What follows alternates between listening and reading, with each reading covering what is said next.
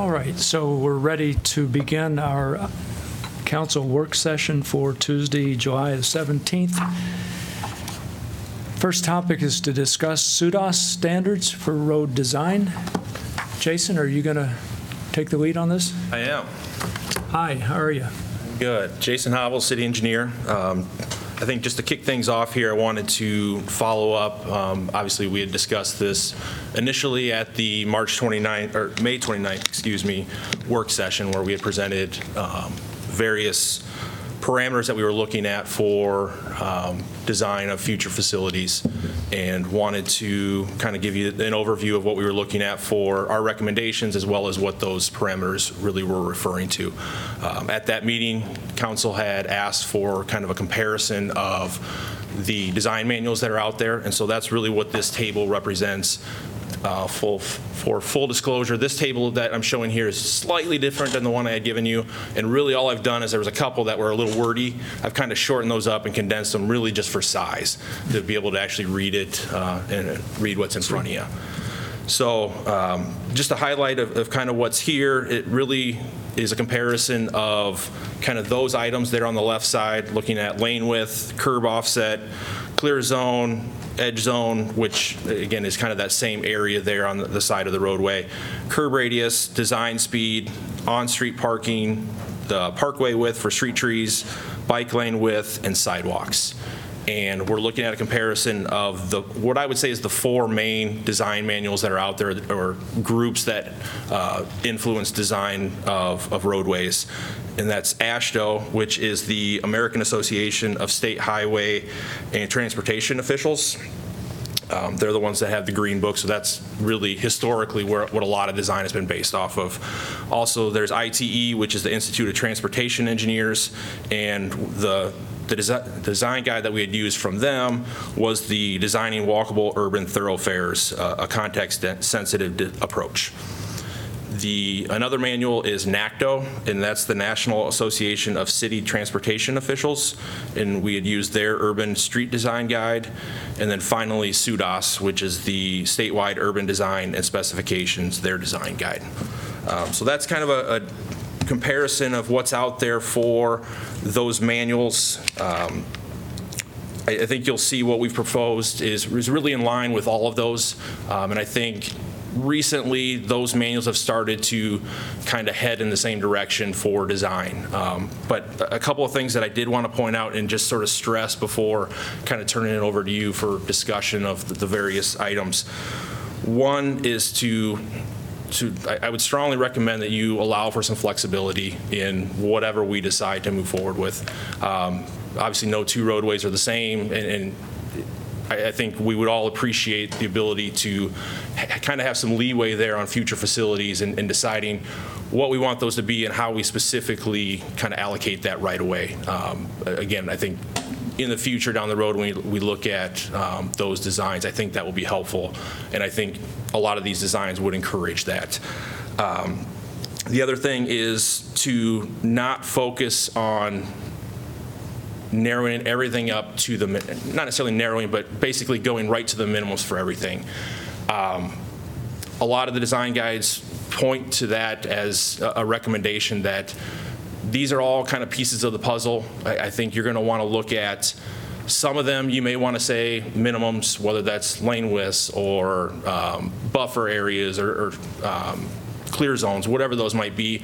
And then maybe what you do is you look at, rather than going the minimum, you go a little wider or a little longer or whatever on some of the other ones. One example might be if you wanted to minimize lane widths and curb radius, you could do that. But then maybe you look at a wider buffer or a wider turn lane or something like that to allow for, heavier vehicles or other items to use that space. So those are kind of the two things I just wanted to point out. With that, I will turn it over to you guys for discussion, and certainly be here for questions unless anybody has anything for me right now. Okay, folks, do you have any questions for Jason? Well, thank you for putting this together. Sure. Appreciate it. Could you explain a little bit more the concept of a clear zone and an edge zone, what that means? Yep, and for the various manuals, they look at it a little differently. Historically, clear zone, especially in the AASHTO one, that's kind of the area, I would say kind of, it's from the travel way out. So that may be from the edge line, it may be from the line that separates the travel lane and the bike lane, but it's basically that space that if a vehicle were to leave their lane, they would, the clear zone is that idea that that would be a clear area that if they leave their lane, they're not going to hit something and cause an accident or a crash in that area. I've kind of included edge zone here because some of the manuals refer it more as an edge zone, and it would be the area that focuses more on having those things, having that area there along the back of curb for opening doors, or if you were to have a wide load and something may hang over a little bit over the edge line, that you wouldn't have that restriction there. So they're not so much looking at it from the standpoint of vehicles leaving the road, but more just a clear area to kind of have that space that is going to be used for multiple purposes. So Jason, in the clear zone, you're really looking at obstructions off the roadway where you're putting light poles, you're putting trees, planters, things of that nature. You just want to make sure that if someone veers off, that they're not immediately striking a light pole or a street tree, that there's enough buffer there for them to regain and get back on the road. So exactly. So I think we're really looking at it as a way to kind of manage that area behind the curb to allow for certain things to be there, but still have that area where if somebody isn't paying attention and hits the curb and rides up on the curb a little bit, they don't hit anything. Again, it doesn't have to be, 10, 20, 30 feet behind the back of curb, but there's at least that recovery area and it may not be, speeds may be low enough that it's not necessarily a severe accident or a severe crash where there's a major injury, but there's still damage, there's still maintenance, repairs that would have to happen with those items. So you're just kind of looking for that, I guess, that compromise to hopefully cut down on those incidents. Yeah, I mean, I have a copy here of the walkable street design, that was generated out of Des Moines MPO. And, they go through the same comparison. And with both the curb offset and the clear zone, with the curb offset, the ITE and NACTO viewed it as not applicable. I think, their concern is that it increases the effective lane width of the curb lane, basically, to add the curb offset. I'm looking at we have a preferred and an allowed, and the curb offset does zero out. I mean, and we do know, I think one thing to keep in mind is the curb offset wouldn't even apply if you have street parking or if you have a bike lane. It's not even a factor because you already are offset in both cases, so there wouldn't be the curb offset, correct? It's only in those cases where we have the curb or the curb up against the traffic Travel lane. lane immediately adjacent to the curb, Right, correct. right. I mean, it seems to me, I'm really thankful and, thank you guys for moving the needle on the lane widths. I think 10 and 11, in a sense, the 11 is the 10 plus.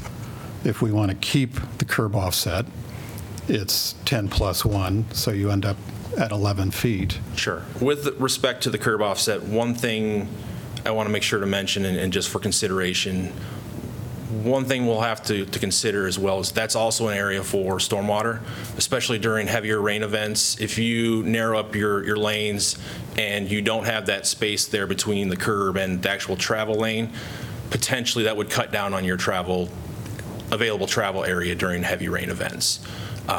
One thing we could look at doing would be to stripe that area, so to actually have a lane stripe that would be at say it was 10-foot lanes with a 1.5-foot offset. You would have a 10-foot lane, and then you would have a lane line, and then you would basically have a foot between that lane line and the curb, and then the last 5 inch or half a foot would be the actual curb. So that would be another option to potentially compromise on that. But that would be the hesitation I would have, not only stormwater, but also snow storage. And, obviously when we do plow our streets, you kind of have that first pass to get the lanes open, and then you come in and clean it up along the curbs and that kind of stuff. Right. I guess my concern is if we combine the curb offset with an 11-foot lane, then we're back into freeway width. Yeah, traffic and I lanes. think really what we were looking at with the lane width, with the 11-foot width, was really heavy vehicles or transit routes. I think those are really the ones you'll want to focus on for that 11-foot. So I don't know that we would have to say 11 is what we're starting with. Basically, we're saying we're starting with 10 and a foot and a half. So that's really where our starting point would be. Now, if we are having buses or heavy vehicles, then we would look at going to 11-foot lanes. So potentially you would have those, but again, if we were to do that, I would feel more comfortable going to the zero or no curb offset if we did have the 11-foot lane. So I think we could Right. I make guess those work together. My concern is, if we exceed the 11 feet, then we're into that territory where we're incentivizing higher speeds, higher than whatever we set the speed limit at. So that's where I'm, and I can, again, I agree with you. I think having flexibility is the way to go. And in the end, I think whatever these standards are, the key is going to be looking at what are the outcomes, that we're really carefully looking at what speeds we're seeing, whether we find them acceptable, where are the collisions occurring, doing an analysis of what factors might be contributing to where we have corridors or we have high collision rates. That to me is ultimately, Sure. I think we're all in agreement. We want to try to promote, safety and comfort for everyone. So my only concern is if you add up some of these variables, you could end up with lanes that could promote speeding. And what we could look at is having, the 10-foot plus the 1.5-foot be the starting point, and then, deviating from that would require justification, so that you're looking at those as a Right. sort of a certain context versus that being what we start with. That would certainly be an option. Yeah, I mean, the curb offset does double as a wider lane. I mean, you are effectively increasing the lane width, so. And I think that's where potentially striping it would be, again, it's not a physical barrier there, but it would at least be some sort of indication to try and keep people in that narrow area. Well, we have that on North Dodge, as I recall. We have some lines in the curb lane, if I'm not mistaken. I think we do on Sunset and Benton, Camp Cardinal. Cardinal does. We do use Sunset, that on I think, is for occasion. Yeah. Parking. Camp Cardinal would be for bike lanes. But I think what we would look at, too, is going narrower than those instances.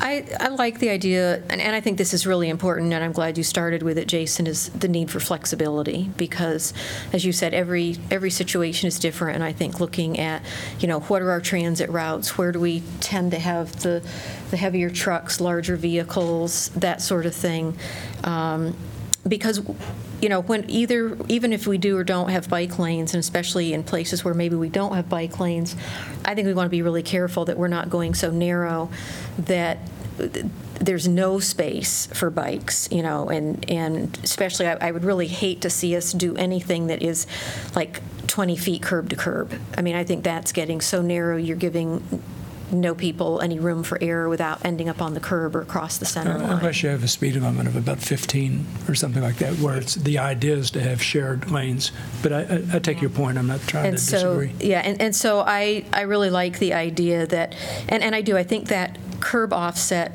combined with whatever flexibility we need on the lane width is important, because I can't remember where I was just within the past week and a half, and we were having basically a huge downpour. And, the water's just not getting off the street fast enough, and you're driving in pooled water. And so if you don't have any space to get out of that, then I think you're more likely to have the accidents and stuff.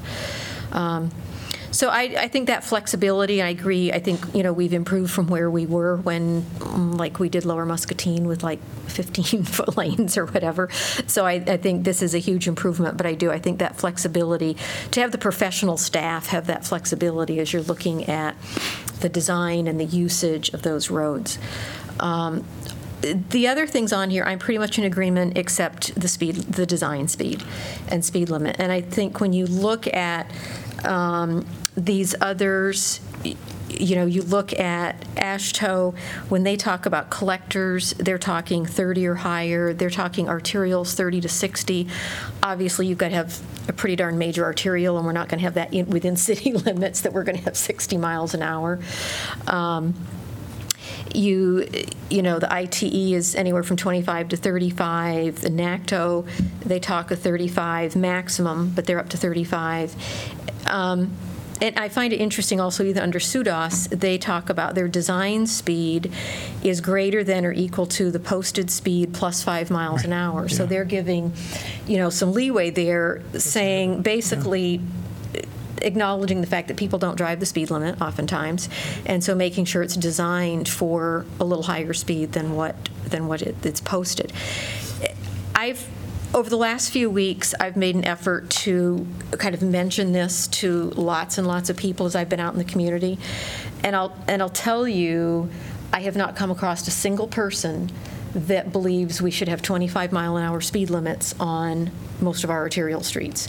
They get it for for Dodge and Governor that are arterial, but also you've got curb cuts every 50 or 100 feet with all those residential. And so when they think about and look at McAllister, from the car dealerships over to Old 218 is 45. From Old 218 to Sand Road is 35. And you tell them that the council is looking at making it 25 east of there, they look at me like we're all crazy. The same thing we talk about Foster Road or building out American Legion to city standards.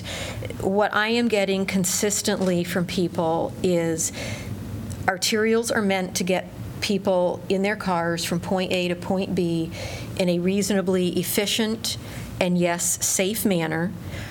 You're talking about, in general, on arterial streets where you don't have a lot of curb cuts.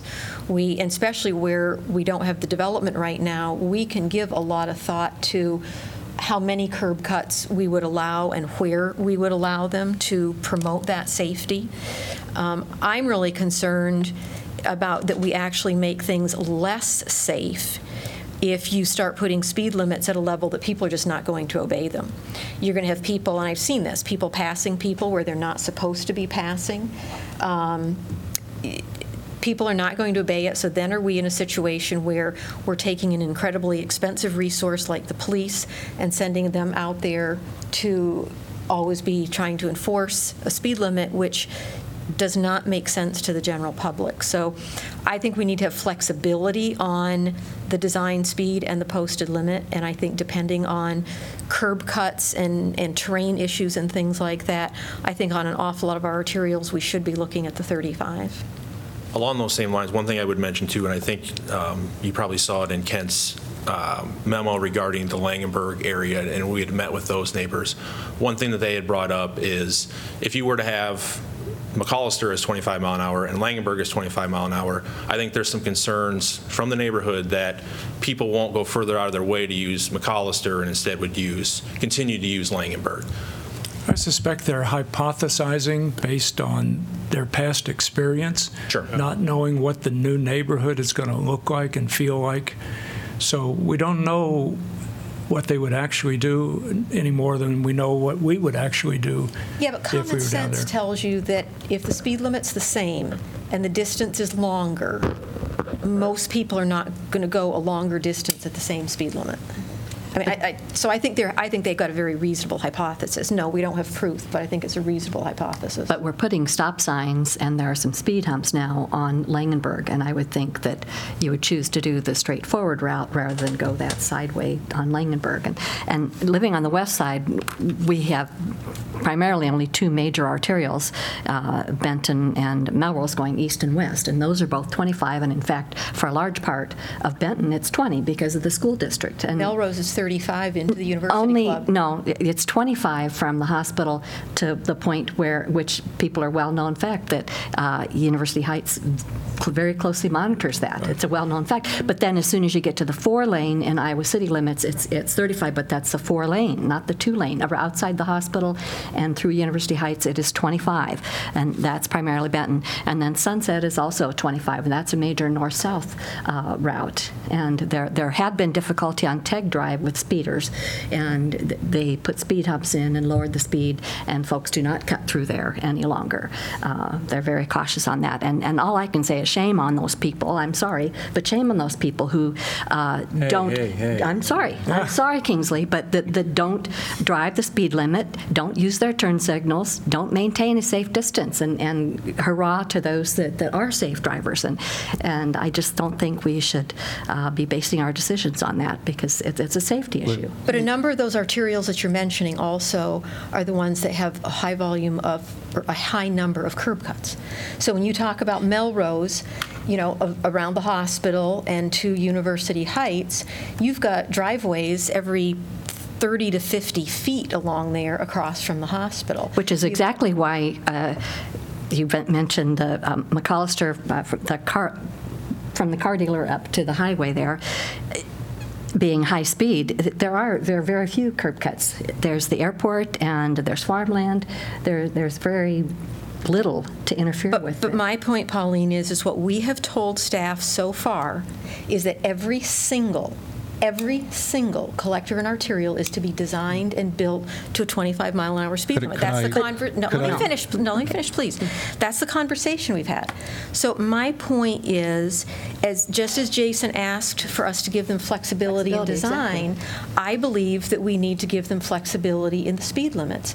And I think when we, just for example, when we design and look at the extension of McAllister, in order to actually have that function as a good arterial street, I think we need to make it very clear to the property owners, both north and south of there, that there are going to be limited access points onto McAllister Boulevard. Just like we've said there's going to be limited access points onto Taft Avenue. I ride my bike. I'm on Scott Boulevard on the sidewalks, the wide trails. Cars are going on Scott Boulevard at 35 miles an hour very efficiently, very safely. I mean, I don't see any problem with that. I was driving on Mormon Trek the other day, 35 miles an hour. I don't see, again, I think you have to look at what are the various conditions, and particularly as we build more arterial streets, if you want to actually move cars, and if you don't, people are not going to want to be in Iowa City. We have to make sure that people can get from point A to point B in a reasonably efficient manner, and so we need to design the development on the sides of those arterials in a manner that limits their access to the arterials in a reasonable way. I think there's a legitimate debate about this, and it's interesting to hear you both articulate key elements of that debate. One thing I think about is something I've mentioned several times before in various meetings, is the interaction between street design, roadway design, and the land development, the design of the neighborhood in which the new roads would be embedded. So when we talk about arterials, that's connected with a certain way of thinking about development, and that is that there should be collectors that feed traffic to arterials, and then on the arterials people drive more rapidly, and then those roads tend to get congested over time. Alternatively, a way of thinking about development is to have multiple, often grid pattern development for neighborhoods, so that there are multiple routes for getting from point A to point B, not just driving on a collector to an arterial and then speeding along the arterial. Those are two very different images of how to do things. So it's the intersection of roadway design and land development design that I think about. So let me make a few points here, just to respond to what you've put together for us, Jason. First of all, thank you for putting together the table. And if I read it correctly, it seems like staff is recommending a local standard that is pretty close to NACTO's, though I heard what you said about how it fits within each of the others, but the tendency, it looks to me like it's closer to NACTO's. And I can see you're not fully agreeing. Well, I wouldn't say it's entirely NACTO, but I would say that it's in line with a lot of what NACTO recommends. Yeah, so I think it's good. The tendency is good. I mean, I want to acknowledge that and thank you for, putting the table together and making the preferred and allowed recommendation. I don't feel comfortable trying to make decisions about the details, all the numbers in each of these matrix boxes. This is not for me or Good you point. or you I to agree. do. Right. What I do feel comfortable in doing is being as clear as we can be about what our policy is so that you and other staff members can come up with the numbers that are consistent with the policy. And I think that does involve judgment and flexibility. I think it has to in the end. So I want to be clear about that. In terms of my own thinking about policy, I want to make sure that the streets we design are safer by design and enhance a more walkable streetscape by design. And by walkable, I mean a streetscape that one would want to be walking along instead of feeling that they're endangered in some fashion by cars going by or trucks going by at 35, 40, 45 miles an hour. Now, I totally accept that there are exceptions and judgment needs to be applied. And so when I think about all this in relation to the area around Alexander Elementary, I think we have a great opportunity to develop a neighborhood and apply a set of roadway design standards that will be mutually reinforcing, that the neighborhood and the roadway designs will enhance one another and create, in the end, create a more walkable, interesting, lively, and attractive neighborhood down there. So that's what I seek. And then I want to make one other point. The Peninsula neighborhood seems to be tremendously successful now. Its streets are very narrow. I don't know what the width of the roadway is, but I do know if cars are parking along one side, two cars cannot pass by one another. And that's by design. It's and the speed limit, I think, is 15 miles an hour out there. And it's because they want to make sure people can walk on the streets, they can ride their bikes on the street, and people can feel like it's their neighborhood instead of a place for cars to park and drive, full stop. So I think we just, that sort of is an indicator of the kind of neighborhood I personally have in mind, or at least a neighborhood in that general direction for the Alexander Elementary School neighborhood, and maybe for other parts of the city in the future. So I'm glad about what you put together. Could I I just, would echo that. let me just, on this question of design speed, I think what is being proposed should be looking more at the alignment of the posted speed limit with the design standards. That, to me, is the issue. And I think that doesn't show up on the table, but that was the intent, that the design speed would match the posted. In other words, there are streets, and I think Scott Boulevard is a good example, which is posted at 35. I'm not arguing. I would never argue that Scott Boulevard should be posted at 25. The issue that has come up on some of these newer roads, why I personally felt the 25 per hour speed limit was necessary, was because of the integrated bike lanes in the roadway. That was the issue. If we're talking about a trail separate from the roadway, then that's a different scenario. That's a different road type. So that I don't think we want to be proposing under design speed preferred and allowed. The speed is going to float. The actual speed limit is going to float. The issue is, are we aligning the design with the posted speed limit? And SUDAS says you actually design it to a speed 5 miles over the speed limit. That to me is an issue. But it does allow for them to be the same. It allows for posted and. But NACTO is saying align them, Yep. Right? So I think, Susan, I think the issue is not, the issue is not as stated in this matrix. So. I feel better hearing what you're saying now than what I've heard before. The issue is, again, if we're integrating bikes onto the street, and that, I looked at the new NACTO standards, and it said if the speeds are over 25, they highly recommend a protected bike lane, and in no instance were we recommending a protected bike lane. If we were, then again, that's a different story. The bicyclist is more protected, therefore the speeds, we could consider higher speeds. But in my view, one of the issues on Scott is, those are 15-foot lanes. So that, we seem to, and unfortunately we're not doing an integrated bike lane on Scott. So we have a problem. We have 15-foot wide lanes, and I don't see any, that's a difficult thing to remedy because it's 30 feet from curb to curb.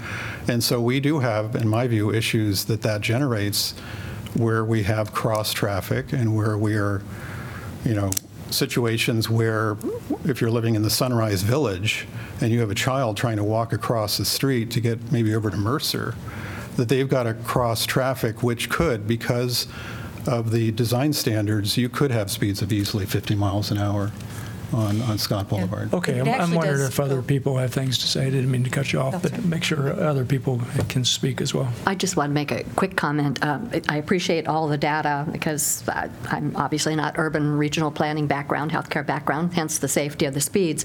But in relation to the speeds, I was wondering if we would ever take into consideration like law enforcement's opinion on that, on what they think would be a safe speed. And I can't speak for them. Obviously, you're going to have the data that's out there. Right. Based speed versus severity of crashes. I'm guessing that they would also want to make sure that we're not trying to force a speed lower than what people are actually going to, right, just due to the need for enforcement or right, whatever that might be. So again, I can't speak for them, but I'm guessing those are 2 points that would come up. 2 things, or at least 3 things. I would just like to leave it as is. I think that you did a wonderful job of trying to incorporate what our feedback was before. To the relationship between, second, the relationship between speed and safety, I'm aware of a ton of studies that show that the lower the speed, the safer the street. I'm aware of no studies that says that poses a risk. So that would be one of these questions. I don't dispute that they couldn't be out there, but if anyone does have any studies that suggest that slower speeds will increase the risk, I think we should get those studies and talk about those. The third point is, in terms of the policy, the political issue, since at least I've been on council, we've received numerous requests to lower speeds through speed bumps, through traffic calming, through various methods. And in fact, relating to Scott Boulevard, actually, there was a very robust exchange the other night on Facebook where we were actually talking about Scott Boulevard, and a lot of people were complaining about how fast that is. And I know as a biker on Scott Boulevard, it's hard to cross in some locations when you're trying to go over onto the northeast side. So at least the feedback I've gotten has been nearly just the opposite that you have, and that happens. That's politics. Sure. There's different constituencies. So I'm pleased with what the staff has done. I would like to keep where we are, and I think 25 is going to get us where we need to go in terms of safe streets. I would just make one last comment. Jim, I appreciate your comments on road design, but I tend to look at those as neighborhood designs when you talk about the grid pattern so you can get someplace multiple ways. But you still have the issue that people have to get out of the neighborhoods and get to other parts of the community. And that takes arterial streets. It takes streets that can accommodate larger volumes of traffic. And again, to do it efficiently, at somewhat higher speeds than the 20 to 25 miles an hour that we have in our neighborhoods. I mean, I wouldn't want somebody driving down my street at 35 or 40 miles an hour.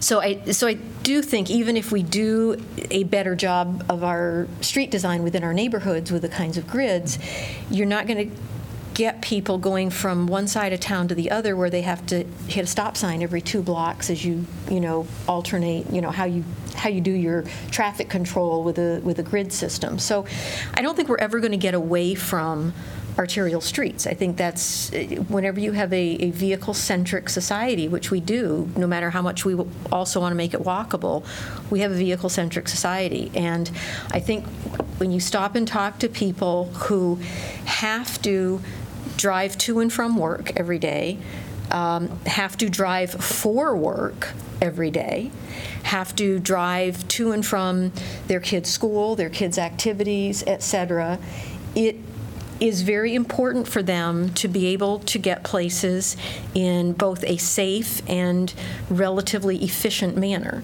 And so when you put all those different pieces together, I think we have to have arterial streets. I think they need to be well designed, and I think we need to try and limit access points on them, and I think we need to have, in most cases, speed limits higher than 25 miles an hour. So, Go ahead. So I'll just briefly say, I think we should just put it to public measure, Eleanor. Just throw it out there for the public to decide. I mean, ultimately, I'm not sure. I've been living in a different city. I've never seen people drive super fast speeds. I think there's been some calming areas around like the Horace Mann neighborhood that has drastically changed the traffic. I would say I drive on Scott Boulevard almost every single day, and if you can tell me where the traffic is 45, I've been actively seeking that because I feel like people in Iowa City drive slow just in general. I mean, I think I just had this conversation about being upset how people are driving so slow. Ultimately, I think all jokes aside, in a sense, because I think I was really being serious, I'm comfortable with what you proposed, except, again, for the design speeds. I would agree with the kind of hybrid that Jim's talking about. I mean, ultimately, I would agree that I'm not looking for neighborhood traffic to be 30, 40, 45. I do think that, it's even less than 25. And so ultimately, to Jim's point, the street design should speak to the target speed. And so if we're talking about a neighborhood and we're building a design or the street designs for a particular neighborhood, I would expect, from a policy standpoint, because I don't think we're going to sit here and tell you what numbers should be, or we shouldn't tell you what numbers should be. But from a policy standpoint, then that should be a slower speed, and the street should be designed in that way. You can't go down Friendship. I guess some people do, but in that sense. But when I say some people, I mean me. At a high speed limit, and so to that extent, I would agree from an arterial standpoint. We're talking about Mormon Trek close to McDonald's, when we're talking about Highway 1. That's not necessarily in the conversation, but those places I feel like need to be a certain speed to get traffic moving. But I do think that the design will change. I think Mormon Trek, with the changes that are being made, I don't necessarily agree with them, but the changes that are being made will slow down traffic without a change to a 25-mile-an-hour speed limit. So I would agree with Jim as far as from a flexibility standpoint. If there was something we could do, assuming you're going to take these proposed guidelines, I hear from Jim and John that we can move maybe the NACTO over into the design. Maybe I'm not hearing you right. Maybe the NACTO guidance over into the design speed? Or are you saying you're comfortable with what you see here? I said, when I look at the table, when I read it, I sense that the staff is making a recommendation that is more in line with NACTO than where we were before or where we are right now. And I think that's a good shift. That's what I was saying. Oh, okay. So to that extent, my proposal would be then, maybe shifting the NACTO requirements over for design speed, because I do agree. Street design, I think ultimately needs to speak to the target speed, and I think arterial streets are designed differently than streets within neighborhoods, and the speed limit should speak to that. So that's what I would propose as far as, any type of change I see with what you propose here today. One thing I would add, too, I think the way we envision this going is 35-mile-an-hour design for what this would be different than 35 mile an hour on Scott Boulevard. I mean, we're not going to end up with 15-foot lanes. So hopefully, instead of people going 35, they're going 36, instead of right now, where there may be 42. locations. Yeah, 35 and they're going 42. So hopefully, it's just aligning those more with what we are posted for them to go. Yeah, that's the kind of thing I believe we want to see. Yeah. Yeah, that, as I said, I hope I made that clear. The design speed, in my mind, actually, I've been advocating for less than 25 in many neighborhoods where we can accomplish that. And I'm not saying we shouldn't have 30 mile per hour, 35 mile per hour speeds, but it has to be evaluated in this context of are we accommodating bicycles on those streets, and if so, where? And all of those things have to factor into the speeds. And part of that too would be, we show here a 10-foot lane or 10-foot sidewalk on one side on arterials that came out of the bicycle master. So I think part of it is we're also providing better options for people, whether it's the 10-foot sidewalk or the buffered bike lanes. I think there's options for people depending on what they want to do. So I guess with that, it seems like maybe pushing the NACDOT design speed over is the direction people are comfortable with obviously the posted speed and design speed being the same. Right. That to me is what design speed, that particular criterion is all about, is how is it tying posted speed with design speed. Sure. I would just say, Kent, when you're doing traffic counts, please stop, counting my car. I feel like it skews the data too far, and then we have these conversations when we don't need to. How many times can your car be counted? A lot. Yeah, I think that's right. And I think, even with the NACTO, I want to see staff have flexibility. And I have nothing in mind at the moment where we would have a new arterial that we would want speeds over 35. But if for some reason we did, that it really is in the middle of nowhere, and we're not trying to, particularly if we're not trying to accommodate bike traffic on there because we've got wide trails or whatever, I would want staff to have that kind of flexibility. Again, I don't necessarily see that happening in the near future, but, or at least I would want to have staff come back to us and say, hey, this, we see reason to deviate from this. So I'm reading the NACDOT speed box again. So I noticed the last line in it, it says 30 miles per hour max collector local. Yeah, so I would probably propose that local would stay 25. That's what I think that makes sense, to kind of go maybe 25, 30, 35. Yeah. I think I've got an idea where we're at. All right, thank you, Jason. Sure. Thanks. Oh, we have probably 5 minutes or so. We could get into clarification of agenda items. So, does anybody need clarification?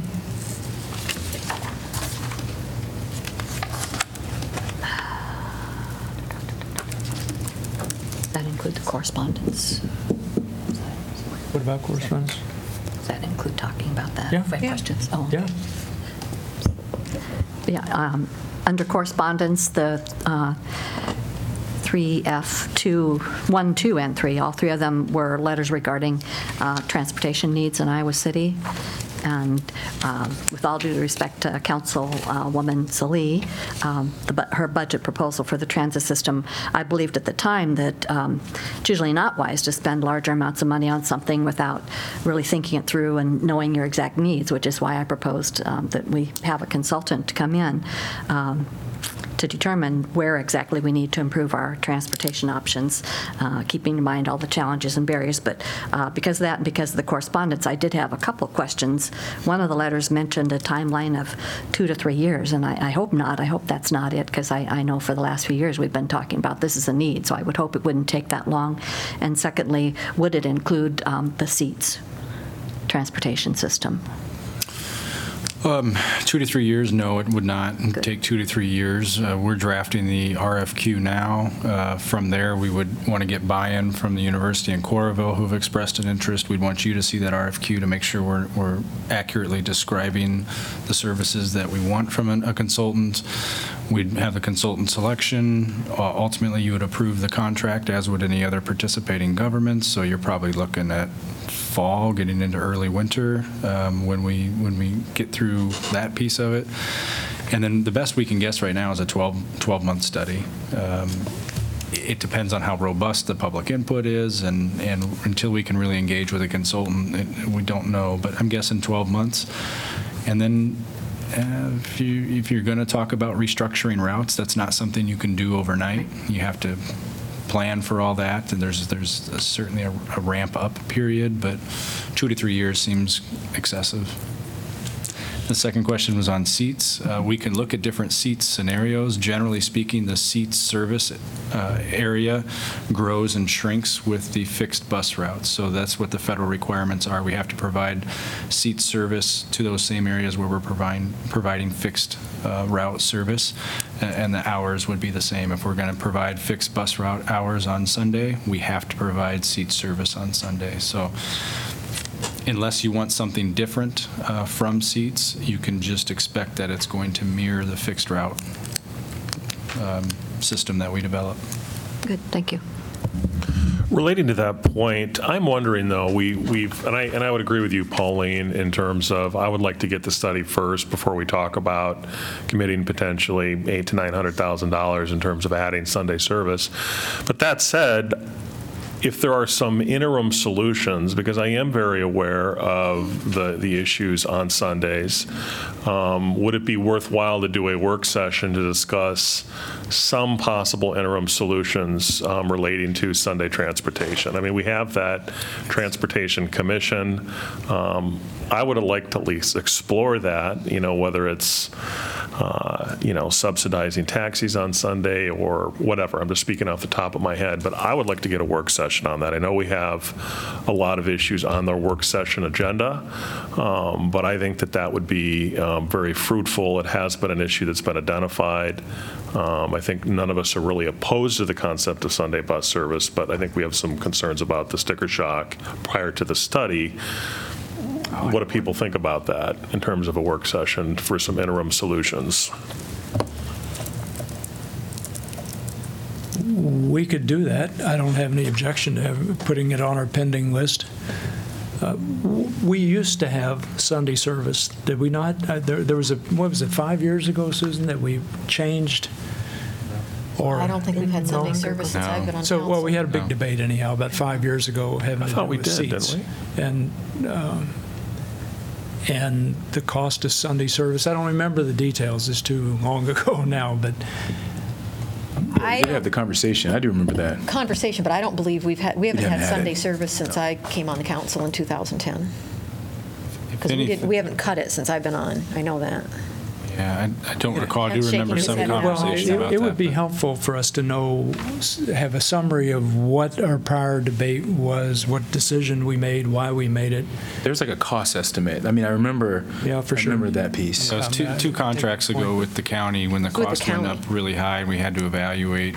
There were some service level cuts. I don't recall exactly what those were, but Yeah, sir, I do remember service level cuts, and because Correct. I got a lot of heat over that. correct. It could be that we were operating some Sunday seat service. I don't think we've done fixed route We haven't done since for a long time on Sundays. Yeah, I'm sorry, I was referring to seats when I said it, yeah. They do have Sunday seats. Okay, I'm looking at the time, it's 20 till, we probably should stop there, I think, and come back if other people have, well, Was there? I was going to say, did we get consensus support for a for session? 4 or Oh, 2? yeah. One more. yeah, I'm comfortable, is there 4? Good Oh, idea. it'd be With 3. having It'd be 3. putting it on our pending list of work session topics. Well, I think Susan had even mentioned it at one time, maybe some taxi cab. Yeah, I hadn't mentioned work Right. session, but no, No, not a when we work go session, through but- the whole but that's a thing, possibility, yeah. I think Yeah. that's, Could because I just we? think Good the idea. cost. Could we combine that with the review of the RFQ? And Yeah. and Yeah. we can have the Perfect. discussion, this is okay for the study, and then items A, Right. B, and C we can look at parallel with the study. Yeah. Right. And I'm hoping the advocates will reach out to us with some possible suggestions as well as we consider that particular issue.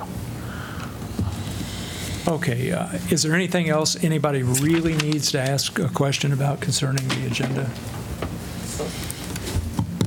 Okay, if not, let's adjourn our work session to after our formal meeting. Yeah. Turn to the information packet discussion.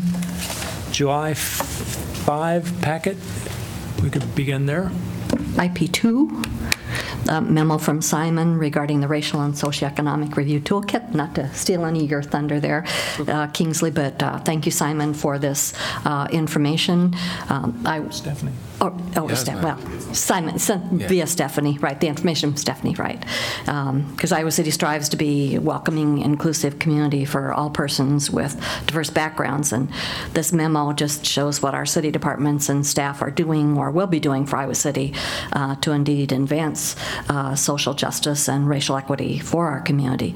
And so thank you to all those staff members for going through this process. Yeah, and Kingsley, you can take a little bit of credit for this. Well, I mean, I echo Pauline's comments. I mean, I'm excited to see the new departments, but ultimately really excited to see the old departments coming back and sharing that information. So kudos to Stephanie, kudos to all the staff that are, changing the practices, and it's not easy to do. And so, as a unique guinea pig in Iowa City, and Iowa as a whole, great work. And I think, when you first brought up this racial socioeconomic toolkit, I think it was really hard for a lot of us, myself included, to really understand what it meant and kind of the nuts and bolts and practicality of how it would benefit us and how it would be implemented and how it would be done. And the more we get into this and see these memos and kind of get the nitty-gritty of what the departments are doing, it makes it much clearer, I think, to all of us, again, myself included, about what the benefit of this is and some of the changes it could mean in terms of practices. So thank you for bringing the idea back to us and pushing us to start doing it. I know it's certainly at times been a challenge for staff. The police department at one point said they, in a way, wish they weren't the first guinea pig. They were trying to do it with bringing a new chief on board and all kinds of other stuff. But I think we're going to see a lot of benefits from it. So. Anything else about the July 5 packet? Okay, July 12. IP16, the email from the DOT, the I-80 planning study, July 24th in Des Moines. I just wondered if anyone was planning to go to that. That's See all what you, they have to say. Pauline? Question? Not me, besides me. Rockney? Nope. No, thanks. Not in Des Moines. Jim? No. Nope. Kingsley can go. Maybe you can go with Yeah, there you go. Terry, why don't you and Terry do? We'll specially appoint you. Listen, Terry. Actually, agree with Okay, that. just wondered, Terry since we've Dixon expressed stuff. concerns about it, and Yeah, I can't go, so. I won't be able to either.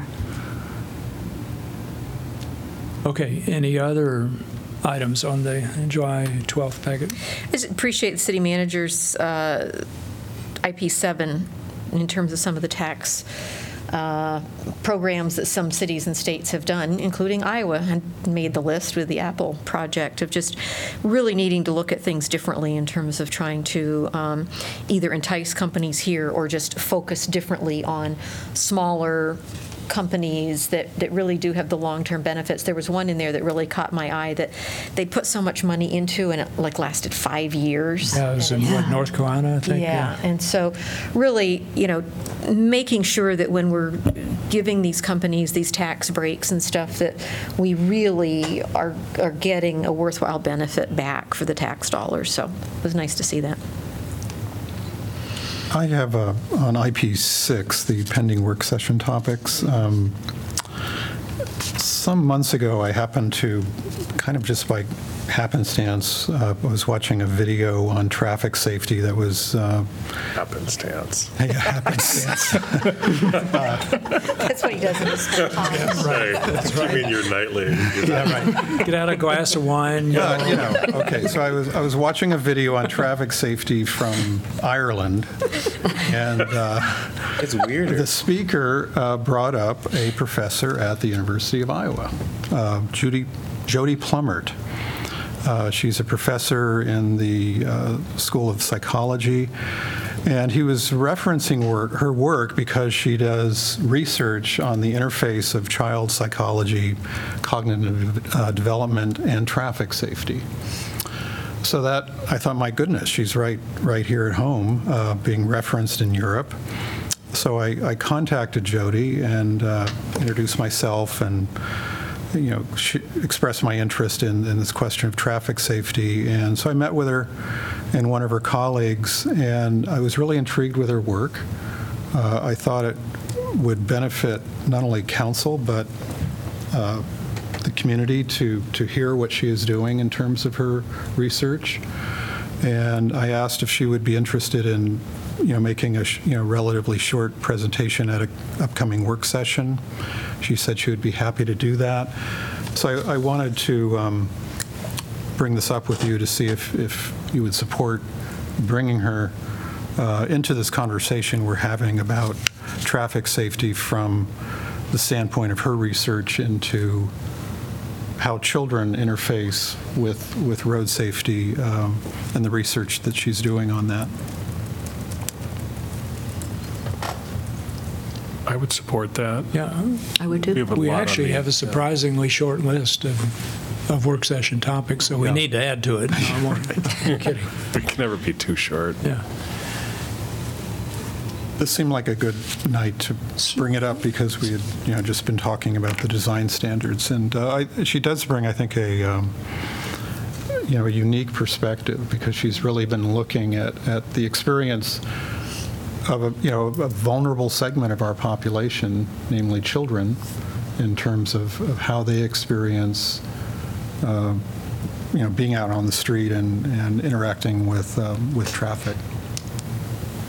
She's also done work with bicycling as well, so. She would need some guidance about how long Right. she should expect to speak because, if you're a professor, you're used to long things and short things, but you need to know. So what are you imagining? In terms of a time frame, or? Yeah. I would think 20 minutes, probably, something like that. Sounds reasonable to me. This is one of your last decisions. I'm okay not making a decision on this one. All right, could we add that?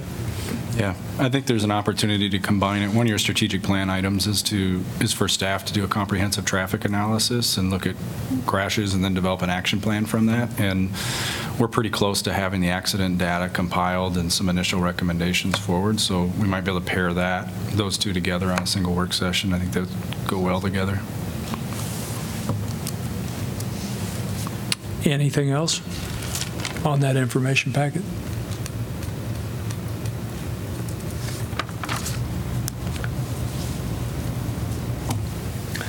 All right, I'm not hearing anything else. So the last would be council updates on assigned boards, commissions, committees, and so on. So Pauline, may we start with you and move to the left? I don't have anything. Nope, nothing there. I don't know if people saw, it was in the media, I think late last week, that the county has purchased property for the Access right. Center. Yep. So we are moving forward in terms of some of the subcommittees, pro forma and some things like that, trying to kind of firm up where we're going to start with services and the kind of staffing that we would need and the budget that would go along with that. Also working with attorneys, both at the county and the university to start with, and I'm sure we'll have Eleanor and her staff involved at some point as well, with the 28E agreements and agreements between coming up with a managing entity. We're exploring who that might be. I believe at least one of the articles indicated that it was going to be the University of Iowa Emergency Room, and that is not true. They have declined. We are looking at some other possible entities who would take on that management responsibility. So that's being done now. And but then the other agreements that need to be drafted, which have a lot to do with medical practice. And so one of the attorneys over at the university is graciously, I think, helping with some of that just because of his expertise. And so obviously that'll be reviewed by the other pertinent attorneys that need to be involved with that. So really exciting. The property is down basically on Southgate. Some of the first work will be bringing in fill because it is within the 100-year floodplain. So we'll be raising that up to be at least 1 foot above the 100-year floodplain.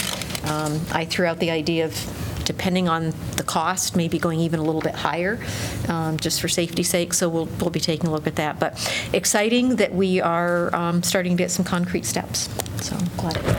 Very Also, exciting news. along with that, I was pleased to learn at the entities meeting, that joint entities meeting, that they've hired the director to kind of help coordinate all of these things. So it was And that person, Matt Miller, who's been hired, has only been hired through this process. We don't have like a director of operations Right. once it opens. Right. Okay, so he is just Right. for the project To help part. get through the project, right. We especially needed it after Jessica left. Right. Because she had been coordinating so much of the stuff. So when Jail Alternatives, Jessica Peckover, thank you. Blanking on that. So when Jessica Peckover left, we really needed a full-time staff person to help with that. So Matt Miller has been hired, and it's great to have somebody full-time to really do a lot of the coordinating, so it's important. John? Oh, sorry, nothing. Bucky? Nothing. I wanted to add, because we'd gotten the memo. Oh, sorry. I'm sorry. Can I? I just wanted to, it just was briefly touched on when you mentioned about the diversity and hiring women, about Latasha. I'd like to thank Ashley for her guidance for the senior center in the interim, and then congratulations to Latasha to being appointed to the position, and look forward to working with her, because I am a member of the senior center and hope to see it thrive. All right, I have nothing. I think that means we are done with our work session. Thank you, everybody.